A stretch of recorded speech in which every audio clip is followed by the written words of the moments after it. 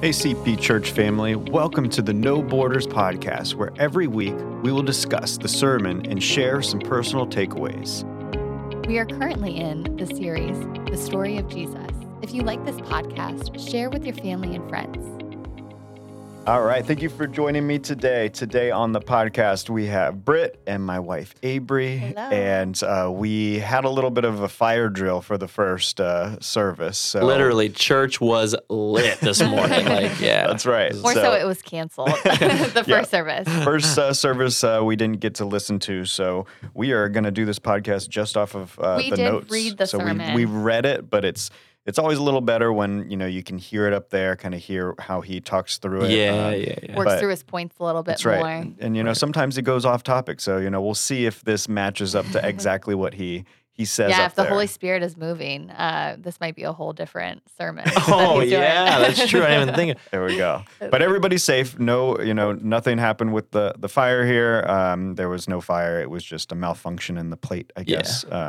But anyway, so everybody's back in for the second service, and we're going to talk through a little bit of what we read. But just to kick us off, anybody have any Christmas plans coming up? What are you guys doing? I guess I should know. I was just going to say. Do you know our plans, Eric? He's looking at his wife asking what are her plans are. This is how I get my information. This is how he gets around asking for the plans without what should getting I in be trouble. prepared for? As if you should know. That's He's right. like, oh, we're coming up on the podcast this week. I'll just ask then. We'll be good. That's great. Yeah, what do you guys got going on?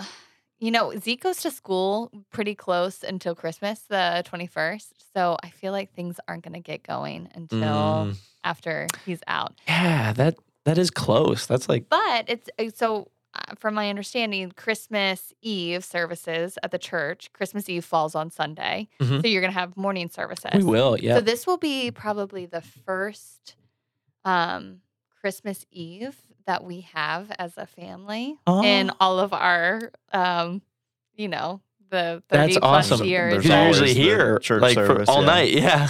Yeah, especially my parents, Yeah. Ashley, like people who are part of the... Especially the years we did those like 11 o'clock candlelight services. Which most years they always did that. Yeah, So- right. So we're hosting Christmas Eve dinner, Oh, good. which will be the I knew first, Eric's which will like- be the first time in history. Wow, that's awesome. That's an honor. Yeah, And then Abree's birthday is the day after Christmas. So Wow. just for those of you that don't know, so she gets... I'll accept gifts, things that I want. That's right. I need a water bottle. Oh, okay. I need some cookbooks. Ooh. So All right. shout out to the church. Wait, can you, what else? Because I'll write this down. Yeah, 'cause, right. He's No, like, oh crap, I forgot to get Your Christmas stuff is presents going to be too." much more expensive. Eric, you're not going to get off with Oh, a cookbook and a water bottle. We'll see. Brett, what's going on for you? Oh man, I've got one of my buddies that's been coming since college. His family lives in Guam, and so he just comes to my family for Christmas and stuff. He gets to see his family a couple times a year, but comes to our family for Christmas. So he'll be in town for a week. We do a family Christmas party on this coming Saturday. We have our youth Christmas party this coming Saturday. I have two first priority. It's like the high school thing we do with our youth. Christmas parties on Friday, so I've got a bunch of Christmas parties coming up this week. But This is your first year officially leading, or like in this will be my leadership. first year on staff. So your Christmas, holiday requirements or things are Went probably up. more. Oh yeah, more went way up this year. That's for sure. with all Yeah, the but no, teams. but I'm grateful that in my first year we kind of have a nice split: 2 services on Saturday, 2 on Sunday. Yeah. We shouldn't be overloaded. It'll be great. And like you said, we have the evening to ourselves, which is awesome. It's been a minute. So there's going to be service Christmas Eve. Yeah. Okay. So we're going to do 2 on Saturday, the 23rd, which will be 5 p.m. and 7 p.m. So those, if you like those night Christmas Eve Yeah. services, we wanted to keep those. So that's Saturday. Uh-huh. And then, we decided it's a Sunday. So let's just keep our, 9 and 11, which normally 9 and 10:30, but 9 and 11 this for Christmas Eve. And Ashley's great. going to sing a lot. Well, her team is going to sing a lot. So they need that extra half hour. There we go. yeah, Between. exactly. Hey, we're not complaining. No, it's at Christmas, amazing. the production is incredible Even every like year. people who don't go to our, who aren't Christians, I'll be like, you need to come Mhm. to, Christmas Eve because Oh, yeah. it's such an experience. So well done. I still to this day show people. Remember that like little old church video that they did where they just kind of did the acoustic. I forget what song they sang. Oh yeah. Amazing Grace, maybe? I forget what song they sang, but it was, the old one in the old church. In the old church. Yeah, that was a good one. Still show people that. That's a good one. So it was good. beautiful. Yeah. They crush it every year. Good job, Ashley. Yeah, no pressure. So, you better show up. Christmas, we got it. All right. So into the sermon here, we're stalling. We're stalling. We got to learn a little bit about typology. And so what is typology? Let's go ahead and go over that first. That was a term I've never heard. So it's where Jesus, right, Jesus shows up in the Old Testament and so, in 3 different ways. Yeah. So the definition that Pastor Tom wrote in his notes was it's the doctrine of the relationship of the Old Testament to the New, based on the person and work of God the Son, where he is evident in people, places, and things. And so I looked up another definition too, and this is the first one that popped up, and it has to do with New Testament indications of patterns in people in the Old Testament who were, in a sense, created to serve as prefigured shapes of what Christ would do. So just seeing that connection, it's more than just an illustration of Jesus. It's more of that connection. So it has to have that crossover from the old to the new. Is kind of how I got it. So he gives us, like you said, Abree, those 3 examples through people, places, or things. And the first one is going through people. Is there anything that stood out to you guys on that first point of the typology of people in the Old Testament, or kind of that you saw? Yeah, I mean, I think I'm going to just to comment before that, with reading like the sermon and like this definition, and he gives examples with each of those 3 things. And I like reading back those stories, I wouldn't have seen Jesus in it. I wouldn't have known. Like that's pointing to Jesus. I would think that that's, a revelation of who God is or some part of his character, but not necessarily like that's pointing to Jesus. So I think it's a good lens. What did they call it? The Christological lenses. Christological lenses. Yeah, I love that term. To put that on when you're reading the Old Testament, because sometimes you just read it for what it is or like at face value, but like there's deeper meaning. Right. Yeah. So I thought that was good. Yeah, and the first example he gives is of Adam. And so in 1 Corinthians, it says, the scripture tells us the first man, Adam, became a living person, but the last Adam, that is Christ, is a life-giving spirit. So that connection of Adam is one. Then he goes into, there's Noah, there's Isaac. And so I thought Noah's was interesting, where it's like, you want to read that scripture? I think it's in 1 Corinthians. Let me see if where it's basically Noah has saved, builds the ark, and 1 Peter. Oh, 1 Peter. Sorry. Noah built the ark, in which a few people, 8 in fact, were rescued through water. That functions as a signpost for you, pointing to baptism, which now rescues you, not by washing away fleshly pollution, but by the appeal to God of a good conscience through the resurrection of Jesus the Messiah.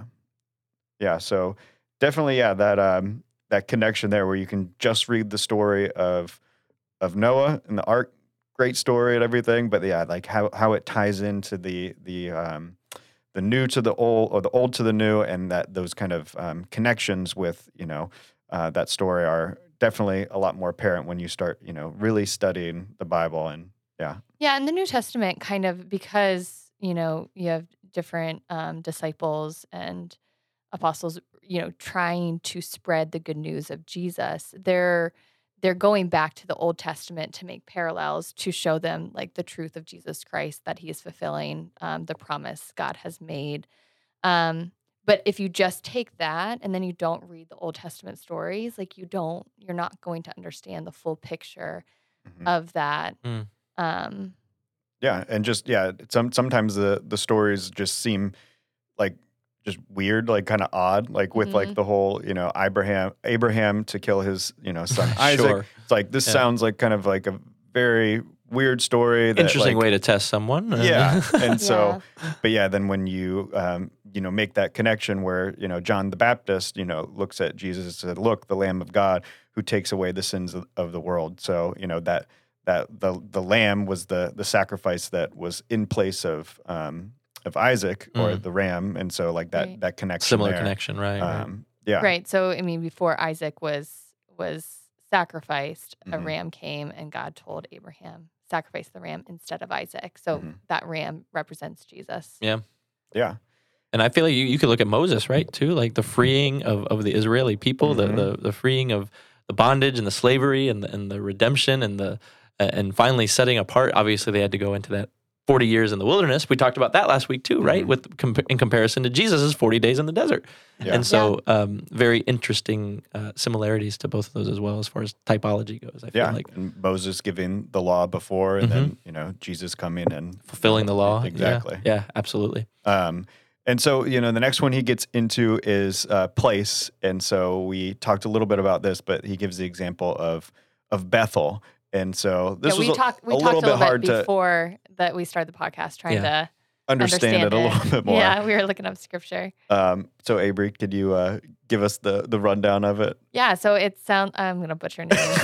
Is it Jacob, right? Jacob is promised is promised this land in Bethel, and God is as a place to where he was in Bethel. God presented himself. He had an encounter with God, and the veil was opened a little bit, or the curtain was taken back a little bit, where he saw the presence and experienced the presence of God. Yeah, and not only the revelation of God in that moment, but the revelation of God's plan to number that his ancestors will be numbered by like the sand on the at the beach, or I don't know, butchering that, but however he words that.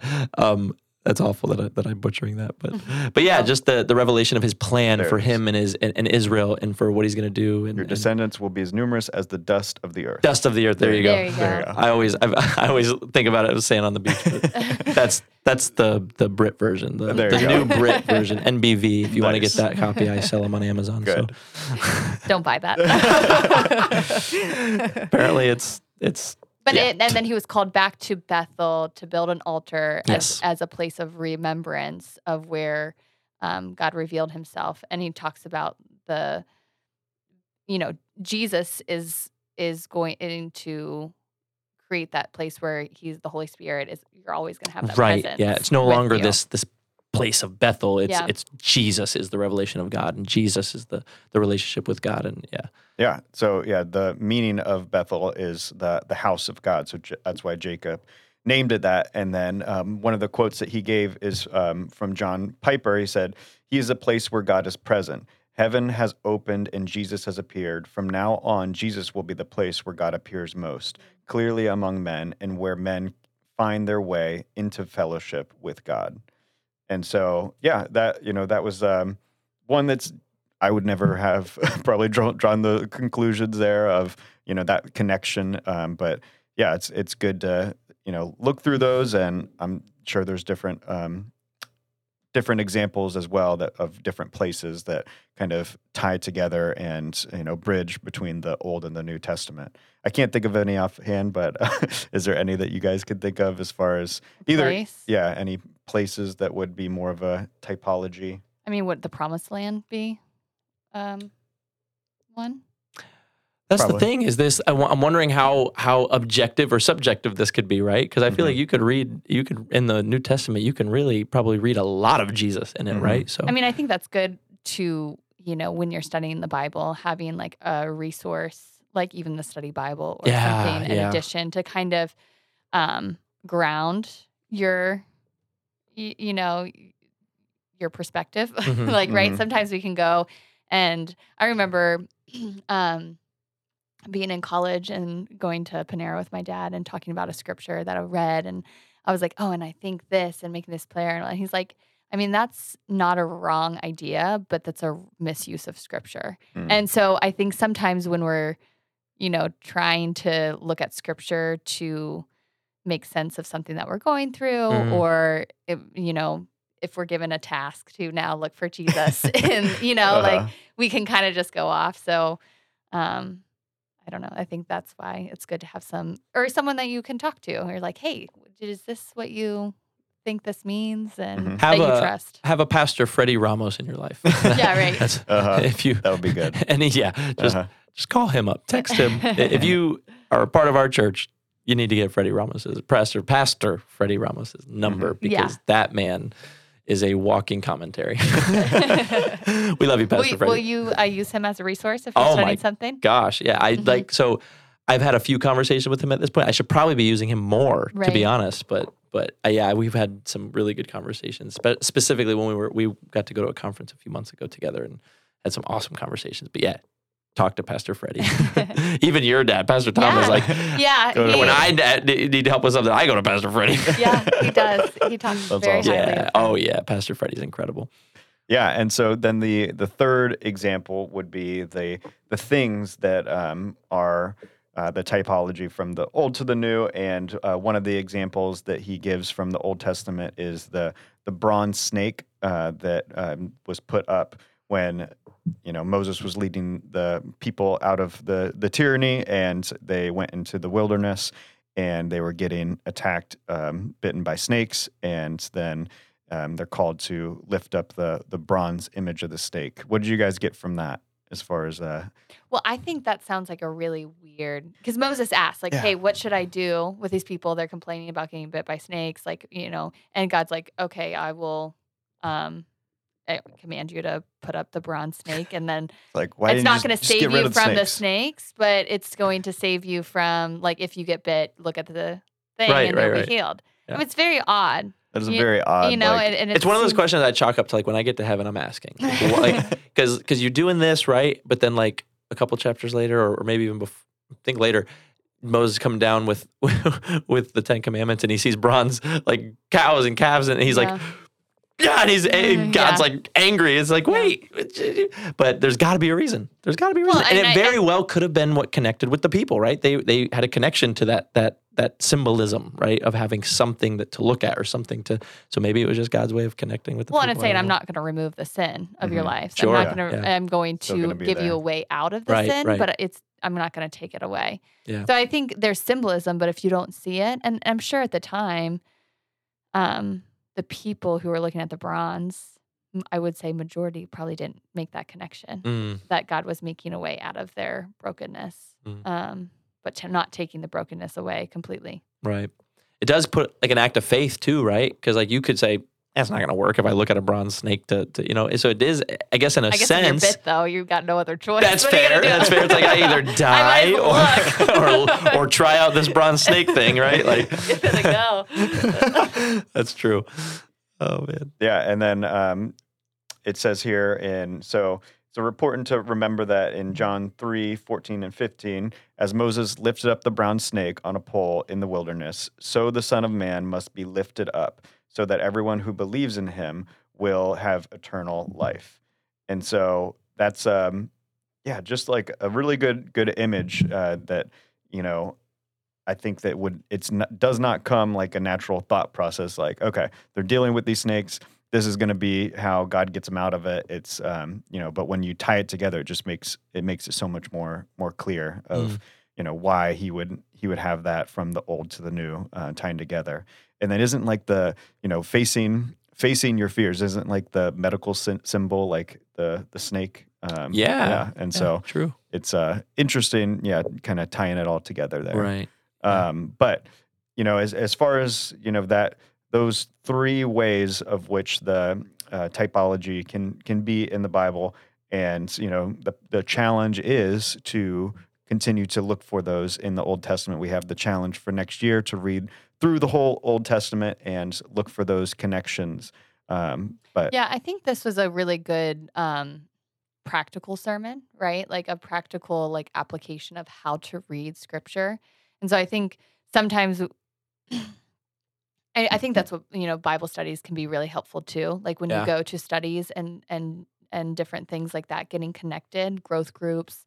Getting different perspective and thoughts. How many different thoughts come together when you're all reading through it at the same time. And it teaches you how to read the Bible, because the Bible is a very overwhelming scripture. I mean, there's countless things. I grew up with, a dad that, we did Bible study before I went to school every day. And so I've been very groomed to know like how to read the Bible, Sure. and still it's an overwhelming task. Sure.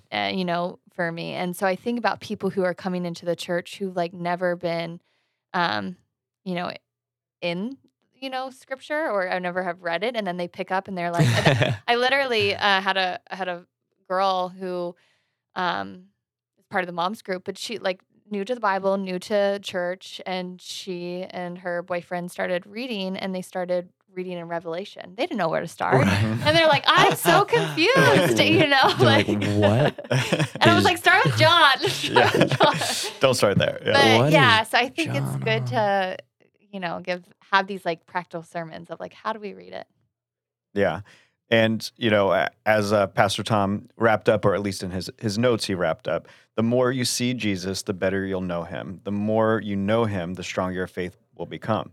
Knowing he is sovereign and what's happening might not make sense now, but down the road, God will show you how it all came together for his purposes. And I think we all can kind of point to those people that see Jesus in everything. They look at every situation. Oh, that's Jesus. Yep. And I think that's a very just important skill, or just a trait to have, because the more that you're able to point to him, even if sometimes it may be misused. Actually, that was not Jesus. That was just I ate something bad. Kind of thing. Like, and so but it is important to see Jesus in those times, especially going through the holiday season coming up.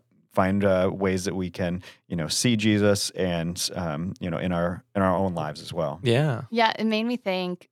I'll try and make this short, because Uh-oh. I think you're trying to wrap up over there. Did you? But I can tell. But our mom's group adopts a family every year. And so we ended up adopting a family very last minute to bring them like Christmas decorations for their house, and they can't have it, or they don't have it. And, we gave it to them today. Super fun. Aw. I only know like a tidbit of their story, and then I ended up getting to hear their entire testimony. I came in crying because I was like, I can't handle this, being pregnant, and but it was like a beautiful testimony of like just those questions of why, and like, and them seeing Jesus like threaded through their entire story, and a really difficult, challenging story that they're able to see Jesus through at each step of the way. And I think like, gosh, that ministered to me like way more. And I think than, we could have ever ministered to them. And I'm like, what a testimony that they have. And it's not my testimony to share, so I won't. But I was just, I'm blown away that like when you hear other people's story of how they see Jesus and how Jesus has affected their life, it strengthens your faith. Yeah. And it's also like to keep in mind that seeing Jesus in everything, and obviously he makes everything make sense down the road. Eventually it's going to make sense. It's good to remember that in the hard times, because it gives you kind of a redirection on how to handle the hard times. Because what the worst for me is when I handle a bad time poorly, and then after the fact I see God threaded through it, and I'm like, I am so sorry, Lord. Like, and it just feels so much better when you can get through that hard time saying, wow, I really stayed diligent and fervent and trusting and stayed in my word and trusted God to take care of this. And now I see the fruit of it. And it's almost not to build yourself up, but it does feel really good to trust him and then to see the fruit, as opposed to handling it the wrong way, and then you get to the end of it and you're like, oh, I'm so sorry, Lord. I'm so sorry. You feel stupid. You're like, why was I so frantic? Right? And so like, I didn't trust. Right. And I want to read that again. Knowing he is sovereign and what's happening might not make sense now, but down the road will show you how it all came together for his purpose. Yeah. And that's what that lady really, she did that. And that's when you talk about it kind of challenged me, where it's like, I don't always do that when I'm going through things that I don't understand. Like, and that's why we read scripture and we see God's promises in the Old Testament come alive in the New Testament over and over again. We can consistently go to his character, that he is like faithful. He, stays true to his promises, and he is sovereign. And that's, what would it look like if we're human, we go through pain. God's not shocked by our pain. He's not shocked by our frustration, our confusion. We're human. He made us this way.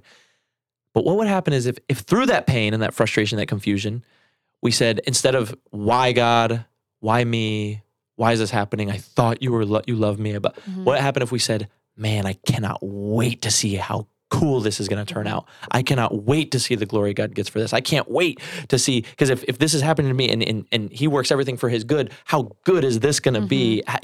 We look at it as an opportunity for a miracle as opposed to a reason to complain, right? Like I think that would be, if we can shift our minds and our hearts. Too, as a sense of encouragement, like if you have a foundation in Jesus, like if you're rooted, and even though you have fear and anxiety, like I think Britt and I have both talked about like having some anxiety. Oh yeah. And so like maybe in our nature, our natural nature, our response to things, I won't speak for you. The response to my things are maybe like not as certain, right? Like I have more of a high anxiety response. Sure. But like my foundation is in Jesus. So even when I retrospectively go back to like, oh gosh, why did I handle it that way? I shouldn't have been, I should have trusted more. Like I can still see, like you said, the threading of God through it. And that still is used for his glory. Absolutely. That's still used to like sharpen you. Yeah. And that's still, that's not a struggle that you've gone in vain, right? Like it's still used. Yeah, so good. Yeah, just that made me think of we watching Chosen, the So show there. good. How little James, had the limp or he had some type of disability, and how that scene where he kind of confronts Jesus of why am I not healed, or even like the other disciples, like why isn't he healing? Or why don't you ask? Yeah, We're healing all these people. Yeah, he's healing everybody else, and why don't you ask him to heal you and everything? And I feel that was a very powerful scene of why Jesus didn't heal him. So James asks, like, he asks, well, like, would you heal me? And he's like, basically, like, imagine the ministry that will come from you of you laying hands and healing people in my name within your condition. Like and you don't need to be healed in order to know who I am. And that is like a testimony and it will expand your ministry basically. And that's good. I don't know if that's like, is that just liberties of is there documented that James had some type of injury or defect somewhere, or is that a chosen one of those like liberty storyline, right, like the filling in the blanks. I mean, which Chosen does a lot. They have a lot of like, there are the main points in scripture that the part with Mary, hits. kind of like there was a part where she backslid for a second, and people were like, "Did that happen?" Yeah. It humanizes the story, which it's great. Sure, but so I wouldn't take it for. That's right. Yeah, maybe we'll have to read through. Me and Eric we're talking because we have challenged each other. Like we need to be in scripture more consistently. And be better about it. And then we were watching Chosen, and I was like, do you ever like people ask like, oh, have you read the book? And you're like, no, I watched the movie. That's right. That's how we were. So don't do that. Read the scripture first. Exactly. But any closing thoughts? No. Not for me. I think we got it. I'll stop talking. I know. Well, no, that was great discussion. It was like we were trying to wrap, but then like all this great discussion came out. So that's good. I love it. Awesome. All right, guys. Well, we will continue next week. I think Pastor Wade's going to wrap up this series. Woo, we love Pastor Wade. And then we're 1 week closer to Christmas. So go do your Christmas shopping. Yeah, 15 days, y'all. Is that permission from you, Eric? Nope, I can do more shopping. Everybody but you. He's like, no, you're done. Everybody else gets started. All right, have a good week. See ya. Love you guys. Bye.